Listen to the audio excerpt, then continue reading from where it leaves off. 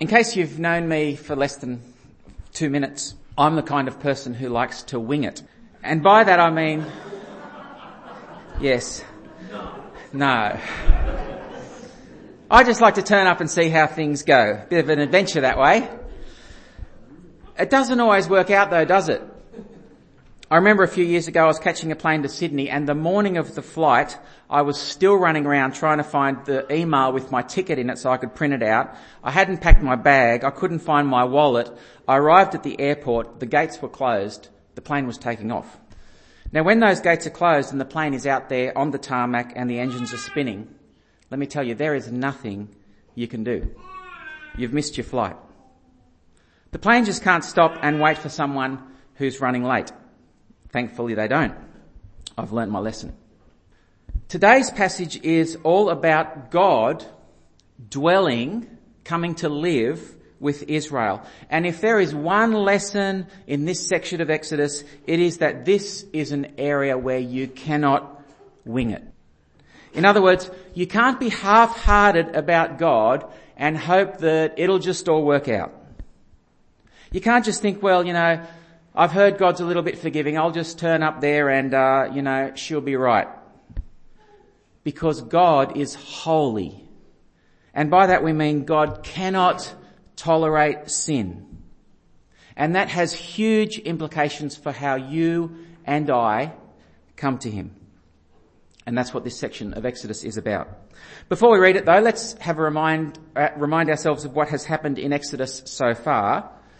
The nation of Israel, the descendants of a man called Abraham, were slaves in Egypt in Exodus 1. They cried out to God. God heard their cry and he rescued them. And then last week we saw that God rescued them for a purpose, that out of all the world, they would be his treasured possession. Now, as good as that was last week to think that the nation of Israel would be special to him, today takes it to a new level. Exodus 25 verse 8. Heather read this, but I wondered if you realised how staggering this verse is. Then have them make a sanctuary for me, and I will dwell among them. Did you hear that? Have them make a sanctuary for me, and I will dwell among them. The last time in the Bible that we saw God dwelling among his people was way back in Genesis 2, before sin.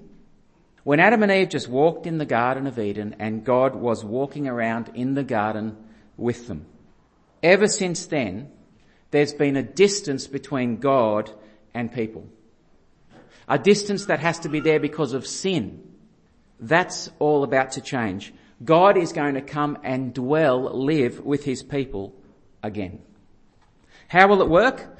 Well, that's what Exodus 25, 26, 27, 28, 29, 30 and 31 are all about. It's complicated. Because you do not come before a holy, powerful God unprepared. There's a lot of work that God needs to do to prepare his people to meet with him. 7 chapters worth, and it's all based around this thing called a sanctuary. A sanctuary just means a special place, God's holy place. And it comes in 3 stages. You can see them on your outline there. The first few chapters are talking about the building, the sanctuary itself, how to build it. Then it's talking about the priests, the people who will work in the building. And then it's talking about the sacrifices that will take place in the building. So let's look at those things one by one. Firstly, the sanctuary. Chapter 25, verse 8. Then have them make a sanctuary for me, and I will dwell among them. Make this tabernacle, and tabernacle just is a word for tent. Make this tent and all its furnishings exactly like the pattern I will show you.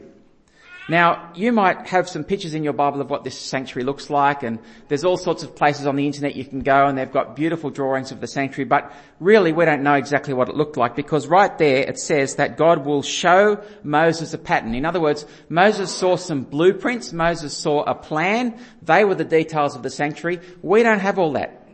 So we don't know exactly what it looks like. People argue about how long this was and that kind of stuff. This is not about us trying to see exactly what the tent was like. But there are some things that we need to learn about it, which is what these chapters are about. Verse 10, let's begin. Have them make a chest of acacia wood, 2.5 cubits long, 1.5 cubits wide, and 1.5 cubits high. A chest. It starts by describing a box. A cubit is the way they used to measure from your elbow to your fingertip. So this box is about the size of a bath. Obviously this is not the tent because it would be a very small one-man tent if this was the tent. No, it's a box. So we're starting by describing a box. It's a very fancy box. It's not a portable tent, a camping, hiking tent. It's made of gold. Verse 11. Overlay it, cover it with pure gold, both inside and out, and make a gold moulding around it. Cast 4 gold rings for it and fasten them to its 4 feet, with 2 rings on one side and 2 rings on the other. Then make poles of acacia wood and overlay them with gold. Insert the poles into the rings on the sides of the chest to carry it. We've got a tent at home and it is so complicated to put up, and you've got springs and you've got pegs. This is pretty simple. There's just 4 holes and 2 poles to go through them. Did you notice though the whole thing is covered with gold? Even the poles are covered with gold. And this box is actually made to hold something, as we read on verse 16. Then put in the ark of the testimony which I will give you. In other words, the laws that we read about last week, they will go in this box. And then the box has a lid, verse 17. Make an atonement cover of pure gold, 2.5 cubits long and 1.5 cubits wide. So it's a lid that's going to fit exactly on the box. It's strange though, because it's not called a lid, is it? It's called an atonement cover. Or some of your translations call it a mercy seat. Some translations have. Or it's a place of forgiveness. The lid of this box is called the place of forgiveness. What does that mean? Well, let's read on. At each end of the lid where you find forgiveness, is a cherub. A cherub is a kind of flying angel. Chapter 25, verse 18. The plural of cherub is cherubim. And make 2 cherubim out of hammered gold at the ends of the cover. Now that's interesting, because the only place so far in the entire Bible up to Exodus where cherubim are even mentioned was way back in Genesis 3, after sin, where cherubim are guarding the way back to the presence of God in the Garden of Eden. So cherubim are like God's personal guard. You do not want to mess with cherubim. And now here, when God is about to dwell with people again, there's cherubim. So there's a box with God's word inside. In other words, God is a God who speaks. This is not like the other nations where we make an image that looks like God and bows down to it. No, we are putting God's words that we're going to listen to and read in the box. And then there's a lid with 2 cherubim guarding the place where you find forgiveness. So God is a God who wants to forgive. And yet the place of forgiveness is guarded. Why is that? Let's read on. Verse 23 goes on to talk about a table. We'd better speed up or we'll be here all day. Verse 23 to 30, there's a table. It's made of pure gold again, and there's some bread on it. Verse 31 to 40 is the lighting. There's a lamp holder. It's very fancy. Again, it's made of pure gold. Then in chapter 26, we focus in on the actual tent. And now it's starting to sound a bit like you're walking down the aisle at Spotlight. Verse 1. Make the tabernacle with 10 curtains of finely twisted linen, blue, purple and scarlet yarn, with cherubim worked into them by a skilled craftsman. And then there's sizes of curtains, and there's loops of blue material, and there's goat's hair curtains on top of those curtains, and then there's sea cow leather curtains on top of those curtains, and inside all those curtains, the inside material are walls made of, you guessed it, pure gold. Then, the different parts of this tent are given names. Everything inside the tent, inside the gold walls, is called the holy place, the special place. And inside this holy place goes the bread and the lampstand. It's all made of gold. This is special. But then at one end of the holy place, behind a special curtain, is another place, and it is called the most holy place. And in there, in the most holy place, is the box. The place of forgiveness. The place where God will dwell. Chapter 26 and 27 describe all that in immaculate detail. And then in chapter 28, we change from the tent, the structure, to the priests who will work inside the tent. It starts in chapter 28 with what the priests will wear. It sounds a bit like a footy game. They've got breast pieces, they've got shoulder pads, they've got headgear, they've got special underwear, like skins. There's special stones that the priest will wear to symbolize that he acts on behalf of Israel. The names of the 12 tribes are engraved into the stones. He's representing them. The detail is immaculate. Then it starts to get more serious. Very serious. For example, look at chapter 28, verse 35. It's just describing the priests and what they'll wear. Verse 35. The gold bells on the priest's clothes and the pomegranates are to alternate round the hem of the robe. Aaron must wear it when he ministers. The sound of the bells will be heard when he enters the holy place before the Lord. This is not the most holy place. This is just the holy place. And when he comes out, so that he will not die. So that he will not die. Chapter 28, verse 42. Make the linen undergarments as a covering for the body, reaching from the waist to the thigh. Aaron and his sons must wear them whenever they enter the tent of meeting or approach the altar to minister in the holy place, so that they will not incur guilt and die. Chapter 30, verse 20. Aaron and his sons are to wash their hands and feet with water from the basin. Whenever they enter the tent of meeting, they shall wash with water so that they will not die. Now look, if this was going on today, WorkCover would be having a fit. They would close this down. You don't have your bells on, you die. You don't have the right underwear, you die. You don't wash your hands, you die. A couple of years ago, Barack Obama visited Australia and the preparations were incredible. There were a dozen FA-18 Hornets patrolling the places that he visited. There was a bulletproof car that had to be flown in, chemical warfare proof, bulletproof, bomb proof. There were homeless people being cleared out of entire suburbs to clean up the Canberra and Darwin, and they were given temporary free accommodation. The entire Parliament House closed down. When the Queen visited a few years earlier, preparations were made. People were trained how to act, how to address her as Your Majesty, how that when she has the last mouthful, everyone else needs to stop eating, and so on.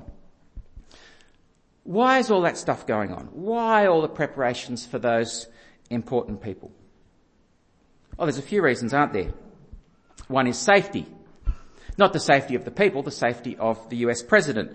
Bulletproof cars, FA-18s, they're for his safety. Some of it's just to show respect. There's a lot of rules around the Queen because she is so special, and that's how we show her honour.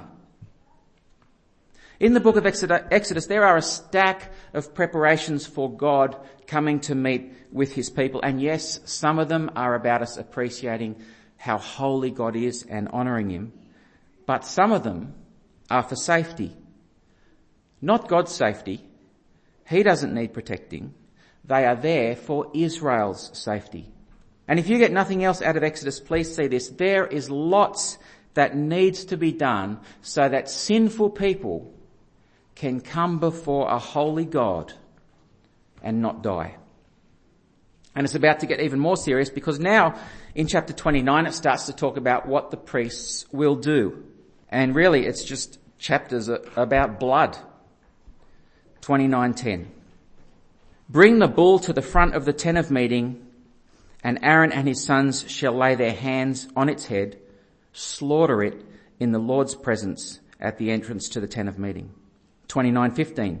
Take one of the rams, and Aaron and his sons shall lay their hands on its head, slaughter it, and take the blood and sprinkle it against the altar on all sides.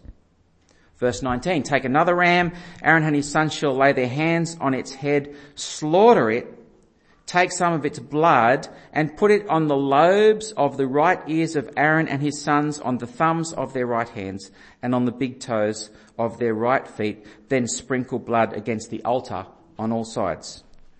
36, verse 36, sacrifice a bull each day as a sin offering to make atonement.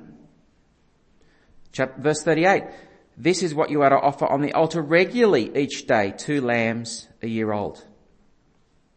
If you feel a bit queasy when you give blood, you don't want to be around when all this is happening. There is blood everywhere. Blood on the altar, blood on their ears, blood on their hands, blood on their feet, blood being sprinkled, blood being poured. Why? Verse 45. Then I will dwell among the Israelites and be their God. This is all what needs to go on, because God is a holy God. He cannot tolerate sin. People like you and I and the everyday Israelite can't just walk on up to God, because we are soiled by sin. He is a perfect God who is angered by sin. We are full of sin. And so the priests need to offer sacrifices to pay for the sin of God's people. And that's what this section is all about. As you read through it, firstly, the priest's clothes are purified by blood. Then the priest himself is purified at the outside altar. And then the altar itself is purified by more sacrifices. And then, only then, now that the priest is purified and his clothes are purified and the altar is purified, now that priest can come before God. And then, being cleansed from his sin, he can go into the most holy place just once a year. And on that most holy altar, he makes what is called a sacrifice of atonement for the people of Israel. Chapter 30, verse 10. Once a year, Aaron shall make atonement on its horns. This annual atonement must be made with the blood of the atoning offering for the generations to come. It is most holy to the Lord. This is what is fixing up Israel's sin. Atonement is fixing up wrong. I was sitting down at the traffic lights, I think it was the year before last, minding my own business. There was a car in front of me, and I don't know what he was doing, but he must have put his car into reverse instead of forward. Because the light goes green, he accelerates backwards straight into me. Not great. Now, the right thing to do, and he did do it, was that he arranged for my car to be fixed. That's what atonement is. Atonement is fixing up the problem that you've caused so that you can be back on good terms. Now, anyone could have made atonement for my car. Anyone could have paid for it to be fixed up. Actually, I don't think it was him at all. I think it was his insurance company. But the point is, the car was fixed up. The damage is now repaired. It's put things back to how they were. That's what atonement is. We have wronged God. That needs to be fixed up. We can't fix it up. God fixes us up. He makes atonement. And all these chapters about all the sacrifices and all the animals that need to be killed, it is showing us how serious that is. All the washing clean of the priests, it is costly at every stage. Because God is holy and he can't tolerate sin. But he wants to live with his people. So he needs to clean them up. And you know, I can't help compare it with Genesis 2, before sin, where God is walking in the cool of the garden with Adam and Eve, and it was that simple. And yet after sin, all this stuff in Exodus is what needs to be done for God to dwell with his people. Now look, I've skimmed over it this morning and tried to make it as interesting as I can, but go home and read it, and my impression was this is boring. For Israel to dwell with God, all this stuff has to be done, and there is just detail after detail after detail. Have you ever talked to someone who's planning or building a new home? They come and they're picking tile colours and they're picking brick colours, and let me tell you, it is boring to talk to them. But they're actually excited. They're excited about whatever fancy colour tiles they're going to have and whatever bricks they're having, because that's their home. They're going to move into it, and they're planning it all. Israel here want to live with God. Of course they'll do all this. Maybe they'll even be excited by it. Imagine if it was you building a dream home, but imagine that you don't have to build the home at all. Imagine it's just there right now. Someone's going to build it all for you. It is perfect. It's got exactly the right amount of rooms that you need. It's got a sewing room if you want it. It's got a home theatre if you want it. It's got a gym if you want it. What you want, it's got. It's got the perfect colours that you like. It cleans itself. It's got the perfect flatmates. You don't have to do a thing. It's there. It's perfect. That's crazy, unbelievable, I know. That's a little bit, though, like the difference we have with Jesus compared with what we've just been reading in Exodus. Turn with me to Hebrews 9. We're going to leave Exodus now. Just turn to Hebrews 9. Hebrews 9. We've just had 7 complicated chapters about what Israel need to do to have to meet with God. And then in Hebrews, the writer helps us understand everything that we've just looked at in Exodus and what it means for us who follow Jesus. Chapter 9, verse 1. Now the first covenant had regulations for worship and also an earthly sanctuary. He's talking about Exodus. Verse 2. A tabernacle was set up. In its first room were the lampstand and the table and the consecrated bread. This was called the holy place. Behind the second curtain was a room called the most holy place, which had the golden altar of incense and the gold-covered ark of the covenant. That's Exodus. Verse 5. Above the ark were the cherubim of the glory, overshadowing the atonement cover. But we cannot discuss these things in detail now, thank goodness. Verse 6. When everything had been arranged like this, the priests entered regularly into the outer room to carry on their ministry. But only the high priest entered the inner room, and that only once a year, and never without blood, which he offered for himself and for the sins the people had committed in ignorance, just like Exodus. Now, what was the point of it all? Verse 8. The Holy Spirit was showing by this that the way into the most holy place, and the writer of Hebrews is changing his wording here. He doesn't mean the most holy place in Exodus. He's talking about God in heaven. The Holy Spirit was showing by this that the way into the real most holy place had not yet been disclosed as long as the first tabernacle was still standing. This is an illustration for the present time, indicating that the gifts and sacrifices back then being offered were not able to clear the conscience of the worshipper. They are only a matter of food and drink and various ceremonial washings, external regulations applying until the time of the new order. In other words, all that stuff in Exodus didn't actually do anything. Blood of goats and bulls can't get rid of sin. Sin is far too serious. It was all just an illustration, a preview, pointing forward to Jesus, to help us understand what is needed to get rid of sin. Verse 11. When Christ came as the high priest of the good things that are already here, he went through the greater and more perfect tabernacle that is not man-made, that is to say, not a part of this creation. He's talking about heaven. He did not enter by means of the blood of goats and calves.